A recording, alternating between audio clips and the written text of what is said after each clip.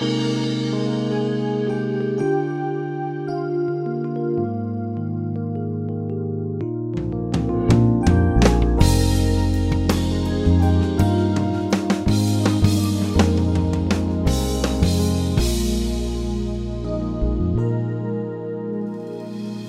name's Jon Redmond, and I'm the Associate Pastor at First Baptist Church in Pasadena, Texas, and I want to welcome you to Peace by Believing. Thank you for joining us today, and I don't know where you might be listening, but I pray that you have peace in your heart. I pray that you have an unusual awareness of God's presence in your life. I don't know how it is with you, but I know sometimes in my life, I don't really feel the presence of God. Now, there are many times in my life when I do feel God's presence, and I just know that He is with me, but sometimes our feelings can fail us and our feelings can deceive us, and sometimes we just can't feel God. And I just feel led to say to a person out there today who might be listening, maybe you feel like God has abandoned you or that God has forgotten you. Friend, I want to assure you that is not true. Jesus promised that He would never leave us and He would never forsake us. Sometimes, though, we just don't feel His presence. And I want to remind you today, we can't live by feelings. The Bible says we walk by faith, not by sight. And that is so true. And we walk by faith, not feelings.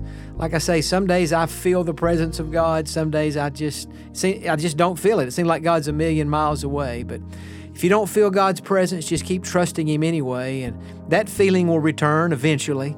But while it may be gone, just demonstrate to God that you're not depending on your feelings. You're dependent upon His Word, His promise to never, ever leave you. Now, you've chosen a good day to listen today, and I believe this program will be a blessing to you. We're going to be thinking today about what to do when the odds are against us. And you may feel like at this time in your life that the odds are against you. Maybe you've gotten a bad report from the doctor, or maybe something else has happened and you say, man, this situation is hopeless and I don't see any way I could come through this. The odds are so against me. Well, we're going to be studying today from the life of a man named Jehoshaphat. He was a king back in Old Testament times, and we're going to begin a study today of his life and see how on one occasion the odds were certainly against him, but how he turned to the Lord and he sought the Lord, and God just did a miracle in his life. So if the odds are against you today, be encouraged. You plus God is a majority, and God's going to bring you through if you'll trust Him and if you will seek His face. I have to say this one more time for the 2017 season. How about them Astros? Wasn't that fantastic last week? Unbelievable. Unbelievable season, over 100 wins in the regular season, and then we got in the postseason. Think about what just happened. We beat the Boston Red Sox, New York Yankees, and LA Dodgers all in the same postseason. Unbelievable. After Hurricane Harvey, so many people have been flooded, and I think one of the things we love about those Astros is I think they were really playing not for themselves, but for the city of Houston and for all of us who live near Houston. And I just think it was one of the greatest sports stories in American history. And I've been so excited about it, ever since it happened. They won that thing Wednesday night. I woke up Thursday and I said, I'm so excited. I want to preach a sermon about the Houston Astros. And then I thought, I'm not allowed to do that because they're not in the Bible. I'm supposed to preach what's in the Bible. And then I thought, well, okay, what is it about the Astros that I like so much? I think the thing is, so many things. They never gave up. Down to the Yankees, 3-2, had to come home, win games 6 and 7 at Minute Maid. They did that. World Series with the Dodgers. Nobody picked them to win. And some of those games, we were down like 4 runs, and Altuve and Springer and Correa, nobody gave up. They just kept on keeping on, and they overcame great odds. And so I think that's what we like about that team, is that they're not quitters, they never give up, and they're overcomers. And so I got to thinking, is there any example in the Bible about somebody who was in a situation where they were up against it? Where the odds were stacked against them, and somehow, miraculously, they came through. They defied the odds by God's grace, and they overcame, and they were victorious. And I started thinking about one person after another. Abraham and Sarah having a baby when they're 190 years of age, respectively. Moses beginning his career at 80 after 40 years in the wilderness where he thought he was doomed because of a sin he had committed.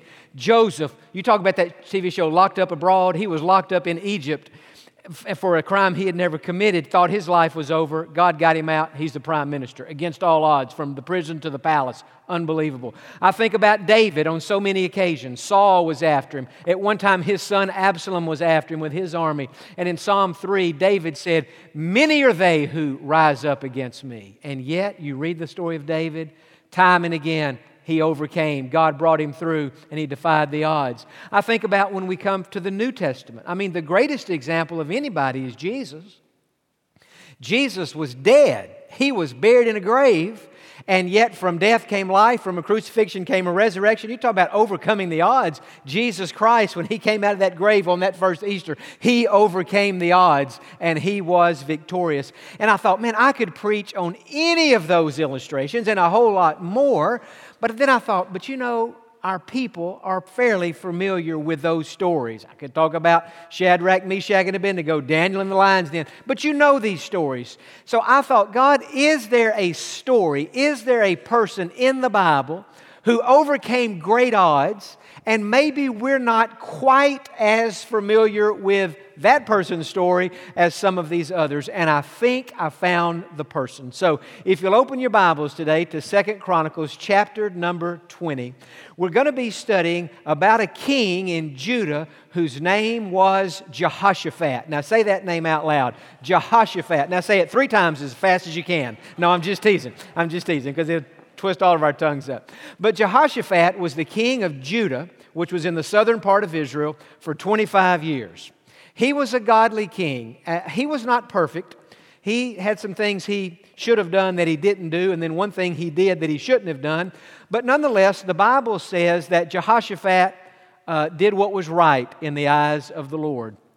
And yet there came a time in Jehoshaphat's life where he was ruling and reigning there in Jerusalem, where these 3 different armies who were kind of situated near the Dead Sea, they joined forces together, and they decided that they would attack Jehoshaphat, the city of Jerusalem, the whole Judean kingdom, and that they would wipe out all the Jews living there. And there were far more people in these 3 armies than Jehoshaphat had in his army in Jerusalem. And it was a surprise attack. And so they were not prepared for this. The way the landscape is over there, if you're coming up from the Dead Sea to Jerusalem, you're coming up some pretty steep mountains there.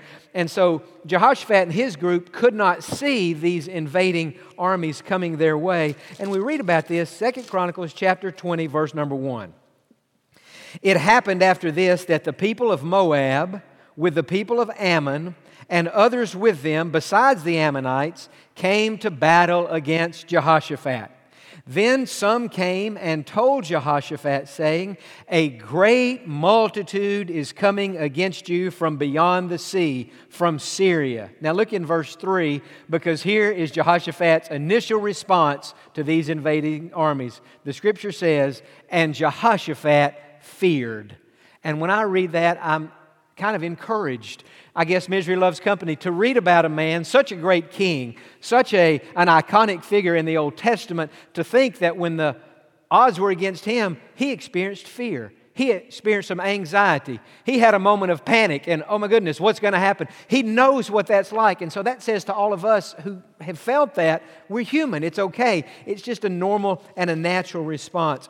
But what Jehoshaphat did after that initial panic and fear overcame him, he decided to do some very practical things.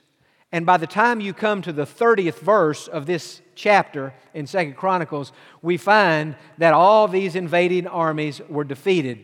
Jehoshaphat won. His army was victorious. And so when I was working on this sermon on Friday, what I did, I read verses 1 through 30. And I started thinking about it. And I made some notes about how they overcame these odds. And I thought, what a great sermon outline that would be if I could just read this, pull out the truths, say to the people on Sunday, those of you today who are up against it, the odds are against you. You're in a dire strait, physically, emotionally, financially, in a relationship, at work, some other way, that I could just say, if you will do these things, you'll put yourself in a position to experience victory in your life. And so, as I read this, I actually noticed three things, and I wish you'd just jot all three of these down. I'll give them to you very quickly. Here's what happens in these 30 verses of 2 Chronicles 20. Number one, Jehoshaphat turned to God. So just write it this way, turn to God. That's the first thing you do when the odds are against you. You turn to God.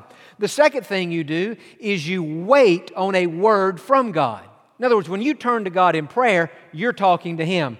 But after you talk to Him, you have to listen, you have to wait, and you have to receive whatever it is God has to say to you. In other words, when you're pouring out your heart to God and telling God about your situation, asking God what to do, God will tell you. He may not tell you immediately, but God will tell you. So you wait on a word from God. And then number three, after you've received that word, you watch God work. In other words, God may have told you to do something specifically, so you do that thing, certainly, but then you watch God. We know that victory doesn't come from ourselves. Victory comes from God, and I read that and I thought, God, there's it. There's the sermon. When we're up against it, when the odds are not in our favor, when it looks like there's no way we can come through this thing, what we need to do is turn to you. We need to wait for a word from you. And we need to watch you work. And so that's what I was going to preach to you today. But as I continued to read this passage, and as I continued to try to get a little bit deeper into the passage, I thought, that is way too much information. And if I preach all that, people are going to leave church with their head spinning on Sunday. And I will too, because it's just too much. And so what I want to do is to take what would have been one sermon and make it 3 sermons.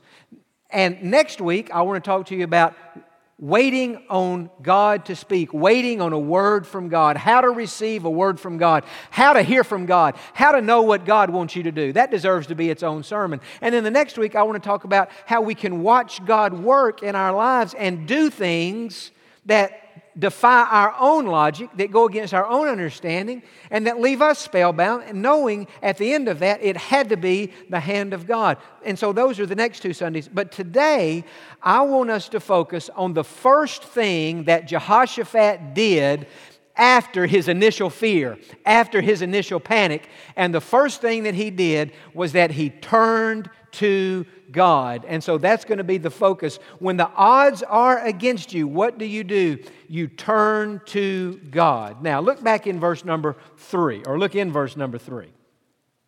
It says, Jehoshaphat feared and set himself to seek the Lord and proclaimed a fast throughout all Judah. So Judah gathered together to ask help from the Lord. And from all the cities of Judah, they came to seek the Lord. And so Jehoshaphat said, this situation is so dire, it is so serious, it is so overwhelming, it is so intimidating. The best thing that we could do is to fast and pray and seek God and call on God and pray for divine intervention and ask God to get involved in this situation with us. And since he was the king, he had the authority to do that. He proclaimed a fast. But the people joined him in that fast, and they sought God. Now, I hope today, I said this in the first service, I hope it's true in both services, that no one today is in such a dire situation that you would have to fast for that situation. I hope that you're not going through something like that, because if a person is in such a situation where they're having to fast, that means something is very serious in your life or in the life of someone you love. Now, if we live long enough, the odds are there will be times in our lives when we go through things physically, emotionally, in relationships, at work, financially, 1,000 other ways, where God may lead us to fast. God may lead us to go without food for a day or for one meal, or maybe for us it's not even a food fast. Maybe we turn the TV off and say, God, I want my house to be quiet for a day or 2 or 3 or 7 days so that I can hear from you more clearly. The first time that I ever got in a situation in my life that I would consider, and it was a serious situation, and an intimidating situation and a confusing situation to me, and it was in 1998. I'm not saying I'd never had a problem before 1998, because I had, but I'm saying a situation that was just super serious. And I remember one day talking to a friend of mine named Loretta Brown. Some of you would remember Loretta, others of you would not. But Loretta, her family is all from Florida. And she used to manage Kmart stores all across Texas. And so when we lived in East Texas, she managed the Kmart store there. And before we even moved to Pasadena, she moved down here and managed the Kmart in Pearland. So when we ended up moving to Pasadena in 1990, we reconnected with Loretta. Loretta was single. She still is, a wonderful Christian. And she used to spend Christmas with our family, Thanksgiving with our family, birthdays, special occasions. It was the four of us and Loretta. So she's part of the family. In 1998, now Loretta has since moved to Florida, but in 1998 she lived here. And she's kind of like a big sister to me. And I said to Loretta, she knew some of the things I was facing, and we were just talking one day. And she said, John, let me ask you a question. Have you thought about fasting? And my initial response to that was, no, I have not thought about fasting. I said, I believe in it. It's in the Scripture, but I've never done that, and I haven't really considered fasting. And she said, well, I'm going to make a pact with you. She said, I'm going to challenge you on something. She said, I want you to think about fasting. Don't make the commitment right now, but think about it. And in a few days, if you feel in your heart that it would be a good idea for you to go on a little 3-day fast, she said, here's what I'm going to do. I'm going to join you on that. I will partner with you. If you'll go 3 days without food, I'll go 3 days without food. And I thought on the 4th day, can we go out and eat something and get some food? But she said, 3 days if you feel led. So I thought about that for a day or so, and I called Loretta and I said, I've never done anything like this. But I am in a serious situation. And she had used Esther in the Old Testament, who was the queen there in Persia. She was a Jewish girl who had become queen. And the king of Persia had issued a command that all the Jews be exterminated. And so Esther said to the Jews living there, we need to fast. We need to pray. We need to seek the Lord or we're going to be killed. She fasted, they fasted, God came through and God intervened. And Loretta said to me, she said, John, just like God answered Esther, God will answer and honor our prayers. We need to fast and pray. And so we did. I think until today, I've never even shared that with anybody other than Loretta and I knew that. And so what I'm saying is today, you may be in a season or a time, you've hit a wall and you just can't get beyond it. You might want to think about fasting. I would encourage you to not do it if you can't physically do it, medication-wise, don't. But if you could, maybe even if it's not food, I think God would honor any kind of sacrifice like that. Talk about it if you're married with your spouse. If you're single, talk about it to God and let Him show you what to do. Nonetheless, that's what Jehoshaphat did. He and his people began to pray. They began to fast. They began to seek the Lord. And they said, God, they're coming to wipe us out, these 3 armies. We need your help. Now, it's interesting. As I was reading this prayer and studying what Jehoshaphat said, we'll pick it up in verse 5. His prayer starts out, and you might want to just jot this down because you think, John, what do I even pray if I set aside, even if you just skip one lunch or turn TV off one night from 7 o'clock till bedtime and just say, I'm going to spend some time in prayer. What do I say to God? Here's what you do. You begin with a season of praise. You say, no, wait a second. I don't know about praising God. The reason I'm fasting is because I'm going through some drama and trauma, and what I need to do is just ask God to get involved. Well, that's coming in a moment. But you don't begin your prayer time by asking God, telling God what you're going through. You begin by focusing on God, by praising God. Why? First of all, it's the right and honorable thing to do, but also when we focus and praise God for who He is, it has a way of magnifying God above our own situation. The psalmist said, magnify the Lord with me. Say that with me. Magnify the Lord with me. When you magnify God, it's not like God gets bigger. I mean, God's already big. He's God. He's infinitely big. He's immense. But when you magnify God and praise God, it's helping you to see the vastness of God over your situation. That's what Jehoshaphat did. Verse 5. Then Jehoshaphat stood in the assembly of Judah and Jerusalem in the house of the Lord. So here he is in the temple in Jerusalem before the new court and said, O Lord God of our fathers, are you not God in heaven? And do you not rule over the kingdoms of the nations? And in your hand is there not power and might, so that no one is able to withstand you? Are you not our God, who drove out the inhabitants of this land before your people Israel, and gave it to the descendants of Abraham, your friend forever? And they dwell in it, and have built you a sanctuary in it for your name, saying, if disaster comes upon us, sword, judgment, pestilence, or famine, we will stand before this temple and in your presence, for your name is in this temple, and cry out to you in our affliction, and you will hear and save. There's his prayer of praise. And if we had time this morning, we could break that prayer down and we could really dissect what was he saying in that prayer.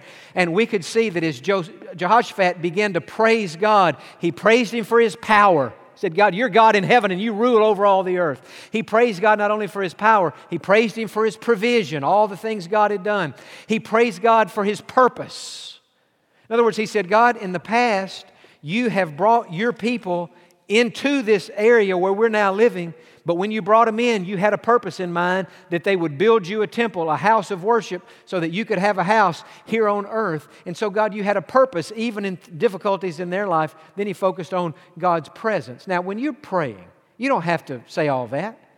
You don't have to say, now, what were those 4 words John said start with a P? God, I praise you for your power, for your provision, for your purpose, for your presence. You can say that, but when you begin to pray, in your hour of need and difficulty, when you need divine intervention, when you need a miracle, when you need God to come and help you and give you wisdom, you need to begin that prayer by focusing on God.